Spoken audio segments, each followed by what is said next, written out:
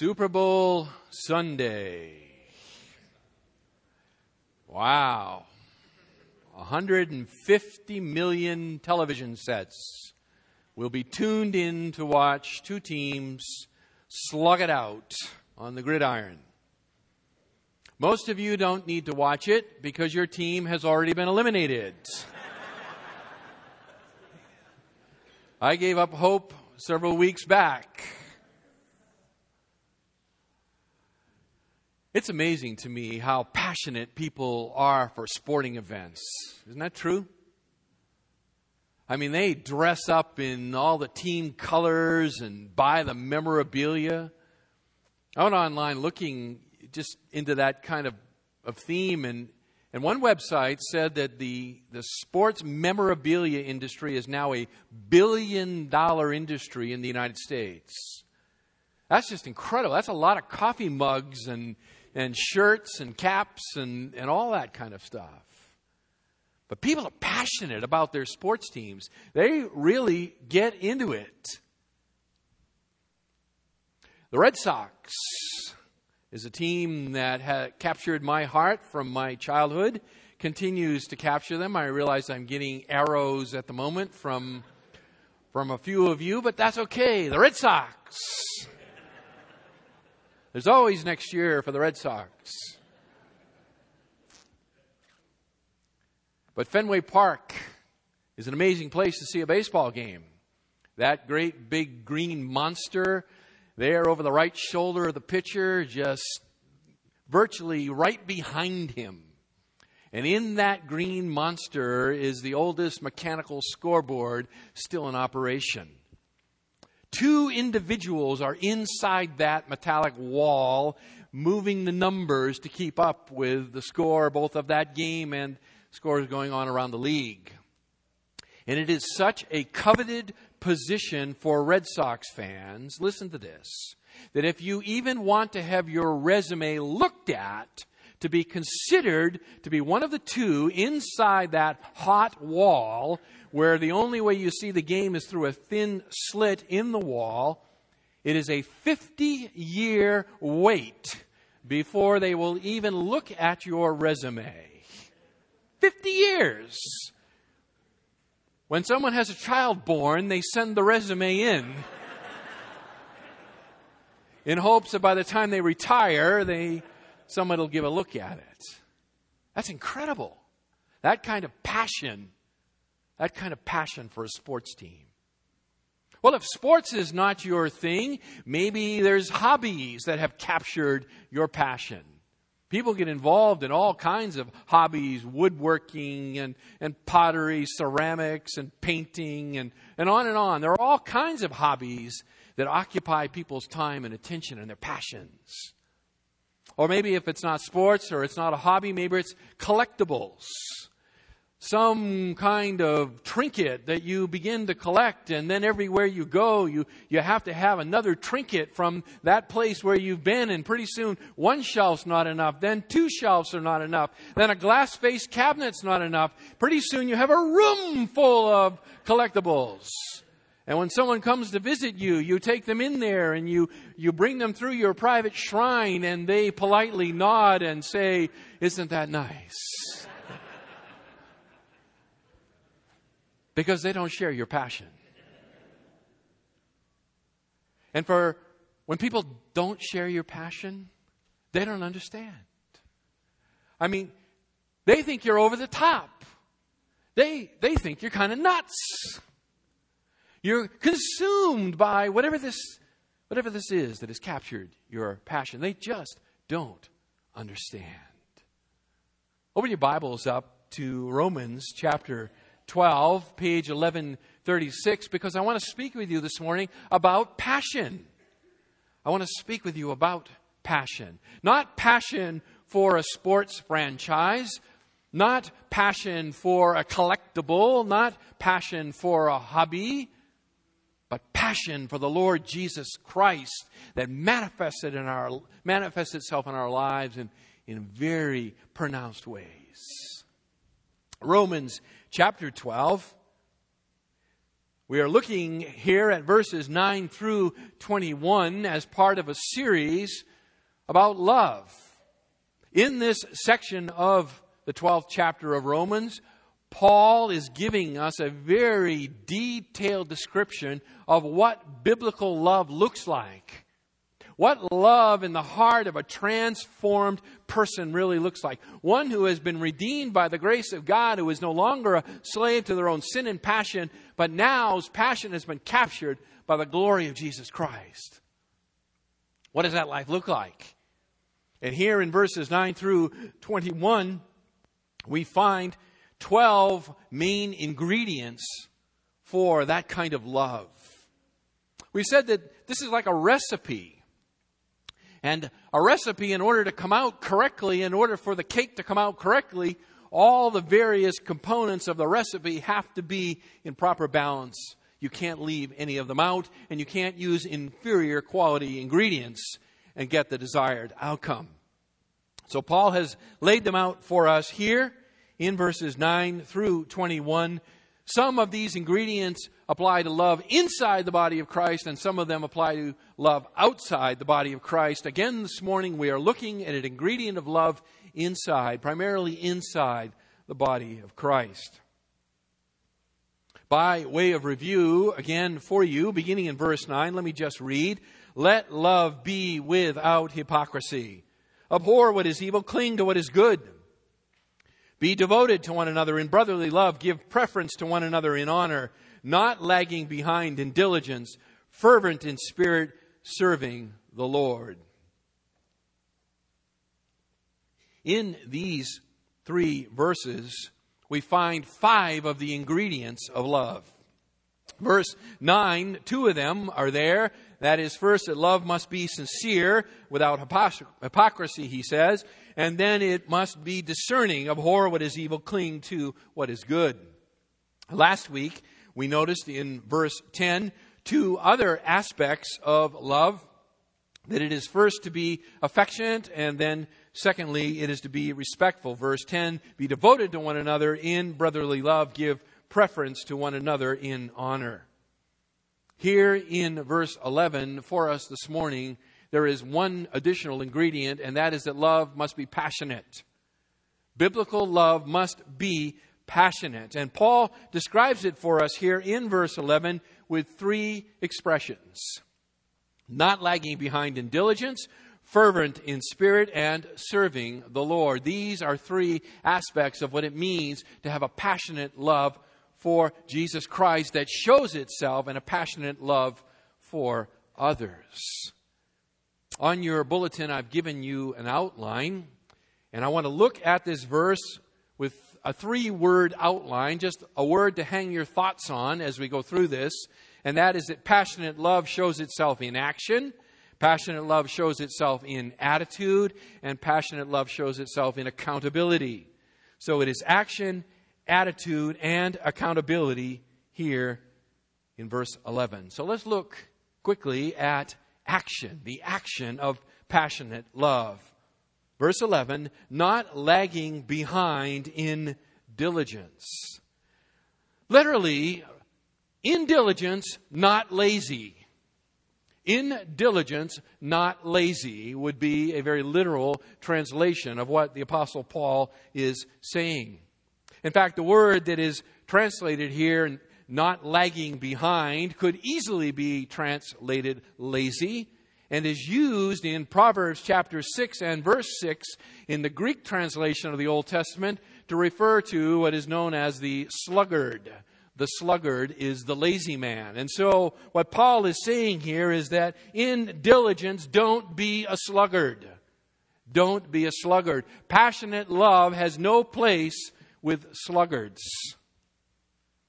Our pursuit of the Christian life, beloved, requires diligence, Paul is saying. It requires diligence. The word diligence itself is perhaps a word that is not common in our vocabulary today. Parents use it sometimes with their children. You need to be more diligent, but But sometimes I think our kids look at us and they go, okay, but they don't know what it really means to be diligent. And maybe you don't know what it means to be diligent this morning either. So let me give you a simple definition. To be diligent is to be persistent. It is to be persistent. It has the idea of a long, steady application to a single occupation. That is, whatever you are doing, that you do it for a long period of time and you keep your nose to the grindstone. You do not lose your focus. You do not lose your way. You are persistent and you are diligent. Simply said, diligence is an active word. It is an active word. Specifically here in verse 11, when Paul says in diligence, not lazy or not lagging behind, he's referring back to the commandment in verse 10 to be affectionate and respectful. With regard to our requirement to be affectionate with one another in the body of Christ, to be respectful, to outdo one another in offering and giving honor to the other believers, we are to be diligent, we are to be persistent in doing that. But there is a wider application beyond that to the Christian life as a whole.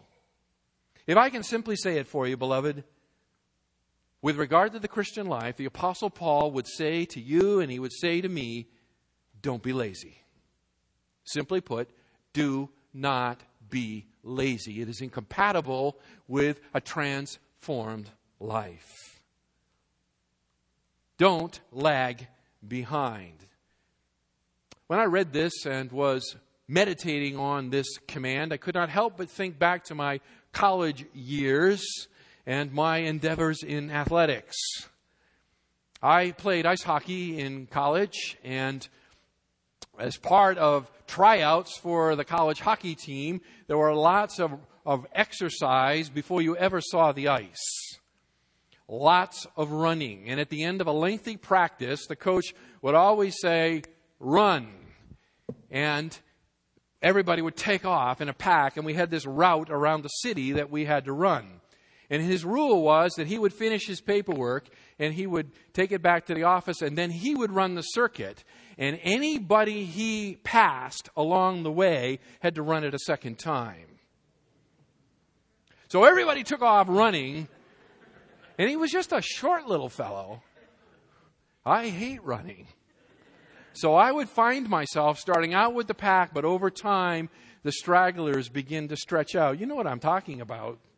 And over time, you fall further and further. You're lagging behind the pack. And pretty soon, you hear some heavy breathing behind you. And you look over the shoulder, and about 50 yards away is that short little hockey coach. And he's gaining on you, and it's amazing how motivated you get at that point in time. And you begin to pick up the pace. Life is full of starters. What we lack are finishers. We lack finishers. Beloved, there is no virtue in beginning a marathon.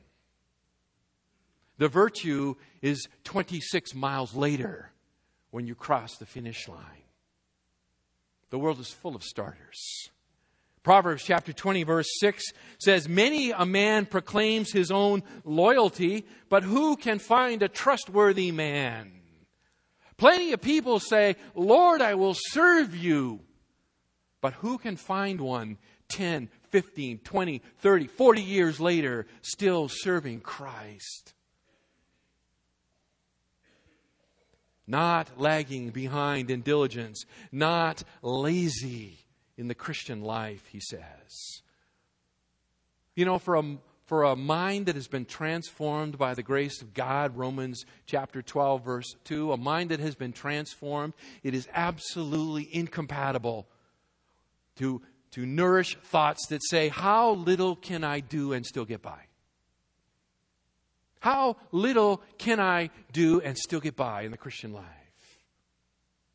How little inconvenience will I have to put up with and still follow Christ? If you find yourself this morning asking questions like that, you're asking all the wrong questions. All the wrong questions. Proverbs chapter 18, verse 9.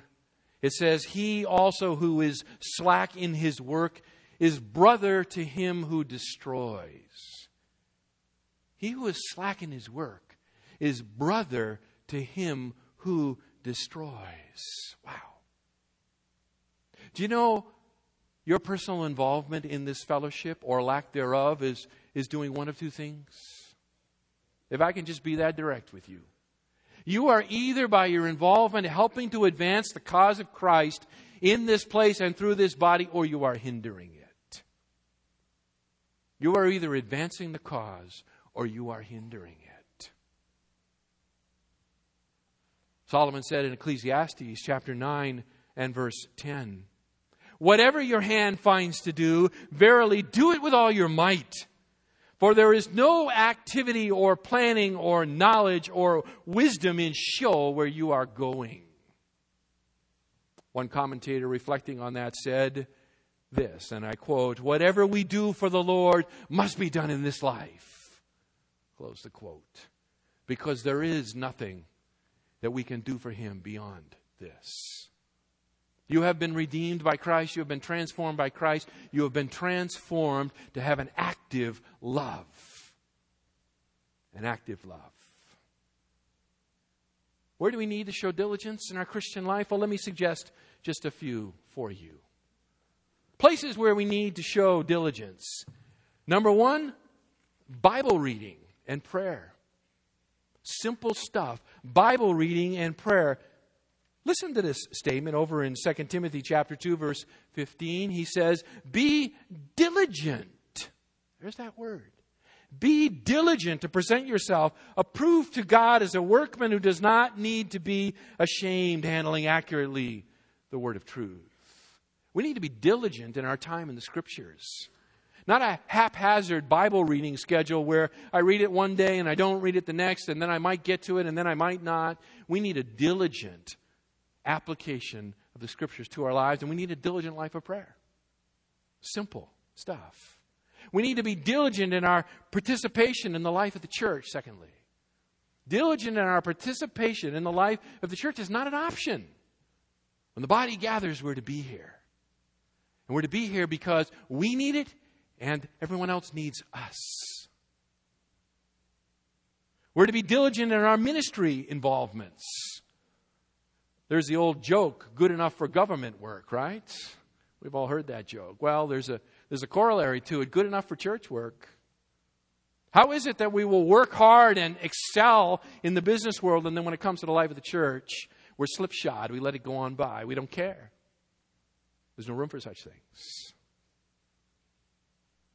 We're to be diligent. We're to be persistent. We're to maintain focus in a long direction with regard to loving each other, with affection one for another. It's to be a persistent application of truth in our lives. We're to outdo each other in showing honor and respect, and we need to be diligent in doing it. A life transformed by Christ is a life of passion, and a passion that shows itself in action. Secondly, it is a passion that shows itself in attitude. Verse 11 again, Romans 12. Not lagging behind, not falling back, not lazy in diligence, but secondly, fervent in spirit. Fervent in spirit. The Greek verb here is literally to boil, B-O-I-L, to boil or to seethe. To boil or to seethe. Christ-like love, beloved, it captures not just our emotion or our intellect, but it captures our emotions as well. There is to be a burning, a boiling, a bubbling up within our heart with the love of Jesus Christ, and a love that flows over to those who are made in His image. It inflames our emotions. It inflames our desires. It inflames our passions. We boil in our soul the truth, the gospel, and the desire to minister it. Acts chapter 18, verse 25. Don't turn there, just listen. This same expression is applied to a man by the name of Apollos. It says, this man, Apollos, had been instructed in the way of the Lord, and being boiling in spirit, He was speaking and teaching accurately the things concerning Jesus, being acquainted only with the baptism of John. This man, Apollos, was so boiling over with love that everywhere he went, he spoke about Christ. It was boiling over in the man's heart. That's the kind of passion we should have. The great reformer John Knox said, "Give me Scotland or I die!" That's passion. That's passion. When's the last time we have ever said, "God, give me Upland or I die"? We need passion. We need passion. Paul had passion. Paul says in Colossians chapter 1, verses 28 and 29, "And we proclaim him, admonishing every man and teaching every man with all wisdom, that we may present every man complete in Christ. And for this purpose also I labor."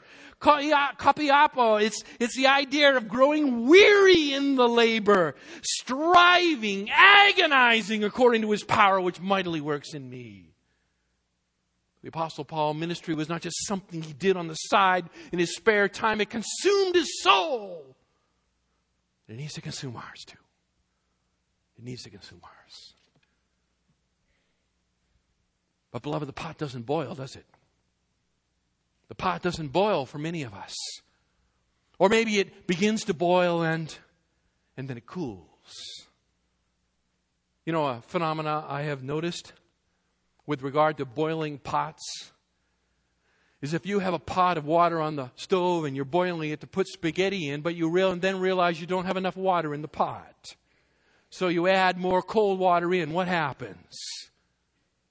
You lose the boil. You lose the boil. And that is an illustration of what keeps us from boiling. What prevents me from boiling for Christ? What keeps you from boiling for Christ? It is worldly corruption. It is worldly corruption. It is adding into our lives the crud of this world, and it diminishes the heat and flame for Christ. Just like adding cold water to a boiling pot quenches the boil, so when we do not resist worldly corruption, the boil in our heart begins to cool. Men, let me speak to you as clearly and as directly as I can. If you're struggling with lust,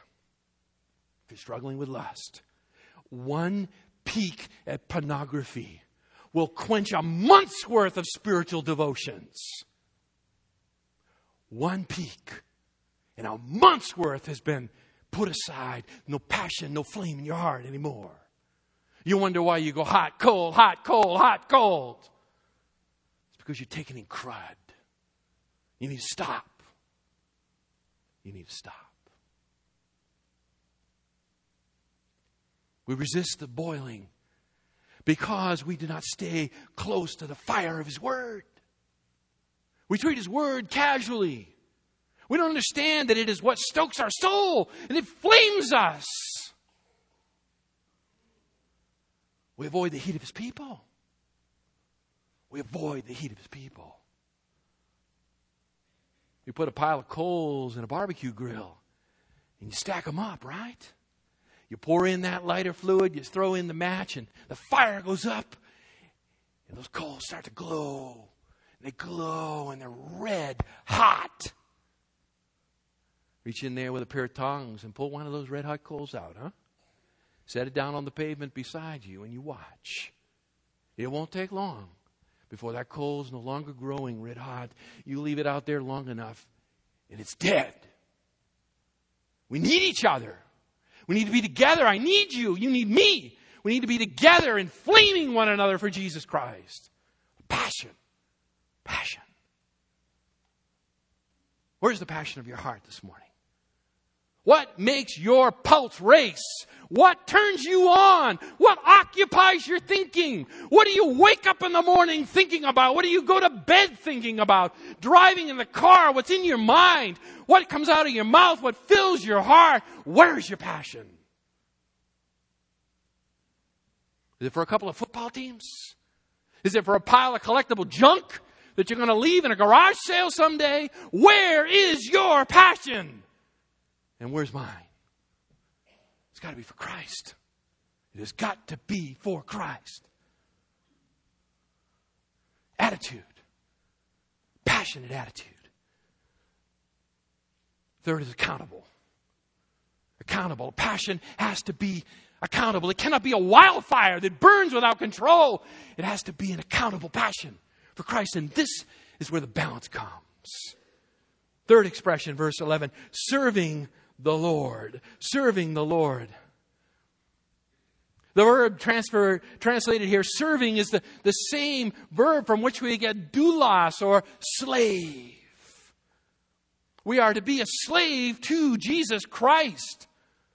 He is our master. He is the one who determines our direction and our destiny.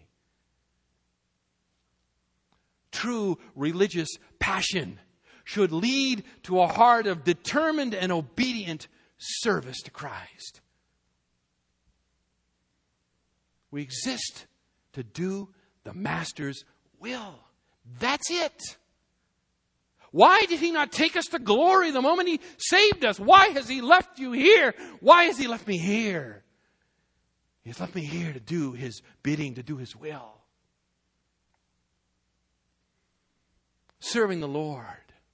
It refers to a very practical commitment to the Lordship of Jesus Christ. Simply as that. Serving the Lord, that is practically committed to the Lordship of Jesus Christ. Our passion, our enthusiasm for ministry must be humble, or tempered by a humble, slave-like service to God.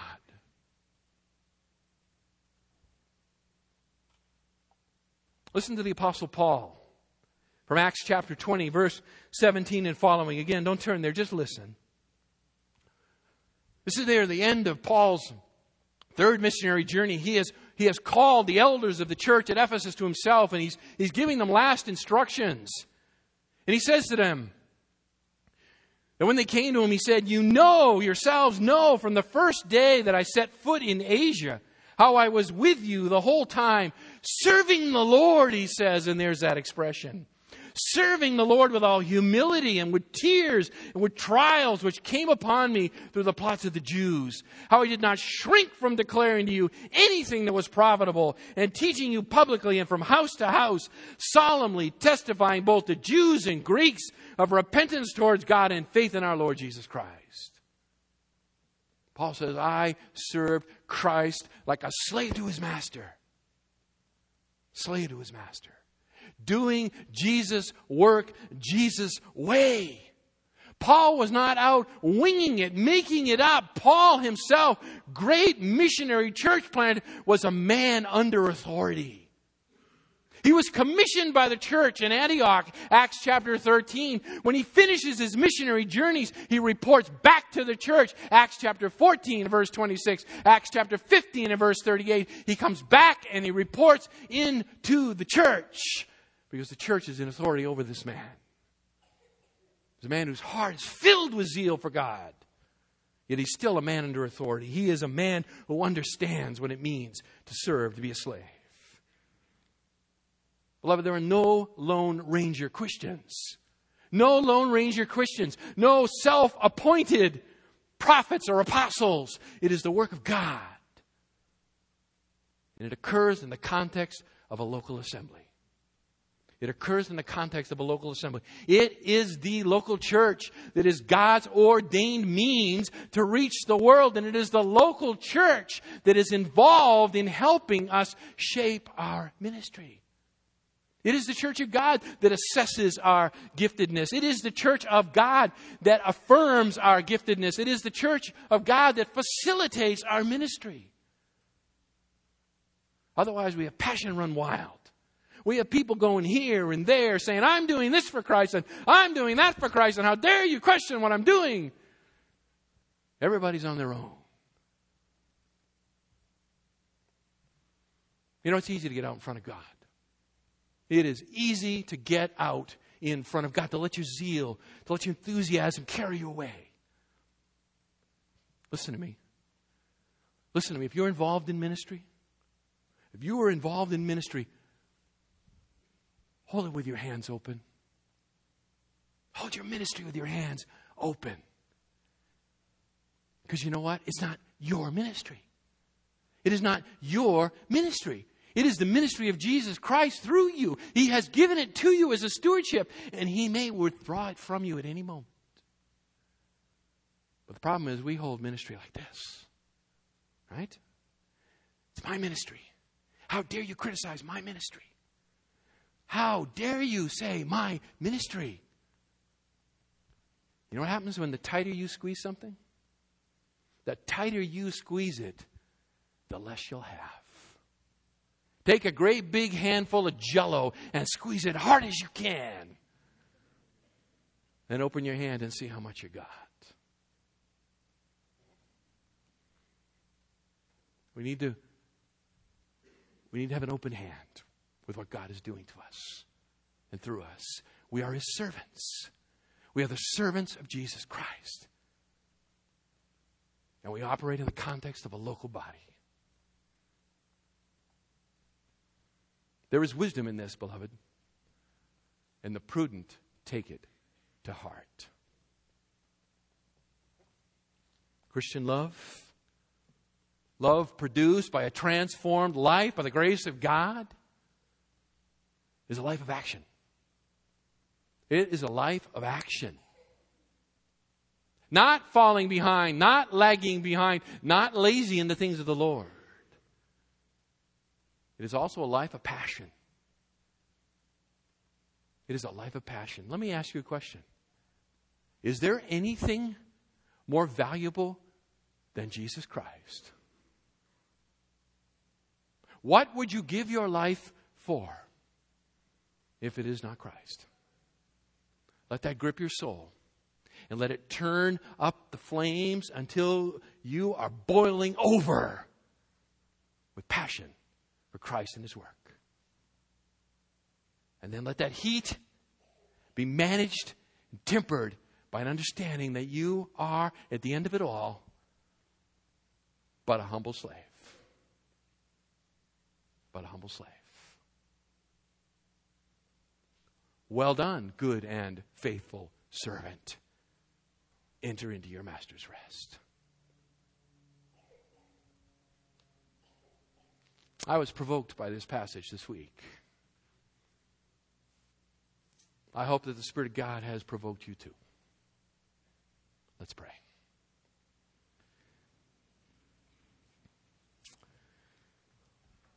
Lord God, I confess the coldness of my own heart.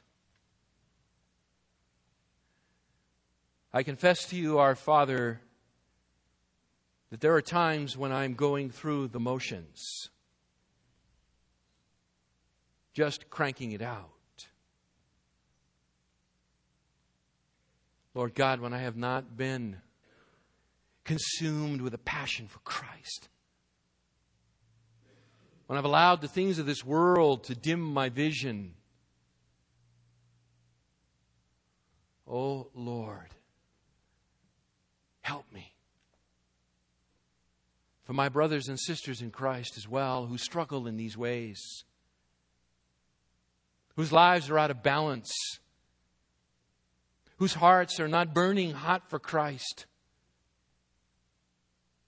or who somehow see themselves as independent of your ordained organism here on earth, the church. But Father, we can so easily fall into every one of these snares, but Lord, help us, deliver us. My brother Jim spoke of early, the opportunity to cry out in this community is great. Oh Lord, help us to love as Christ has loved us. We pray in His name. Amen.